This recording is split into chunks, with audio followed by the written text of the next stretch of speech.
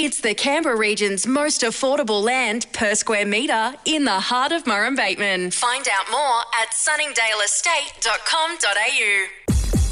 sunningdaleestate.com.au. Hello from the Amplify newsroom. I'm Tia Priest-Willamott.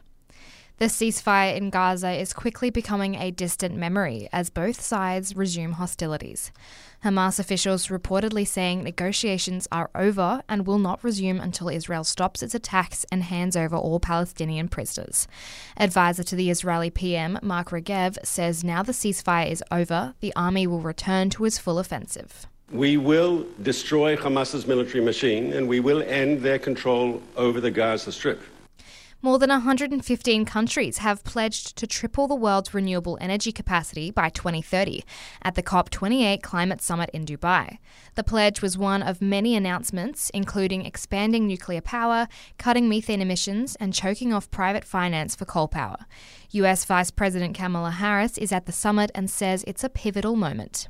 Today, the United States is proud to join more than 115 nations in a commitment to double energy efficiency. Coles and Woolworths will be the subject of Senate scrutiny over their market power. The Greens have secured cross-party support for an inquiry into the rising cost of food at Australia's big supermarkets. But Nationals leader David Littleprouds told Weekend Today more has to be done. Well, it's a bit of window dressing. The Nationals have been calling for an ACCC price monitoring inquiry. That has real teeth. In fact, they then can compel the CEOs to turn up. This inquiry that the Greens and Labor are talking about doesn't mean that the supermarket CEOs have to turn up at all. It comes as the two supermarket giants announce Christmas staple discounts. New data from Seek has shown the jobs with the biggest pay increases over the last 12 months. According to the online employment marketplace, community services and development job salaries have jumped 8%. Government, hospitality and tourism had the smallest increases. E-scooter riders across the capital are being urged to take extra care while riding this summer. Beam spokesperson Michelle Leong says they're expecting to see a huge spike in e-scooter use in Canberra over the holiday period.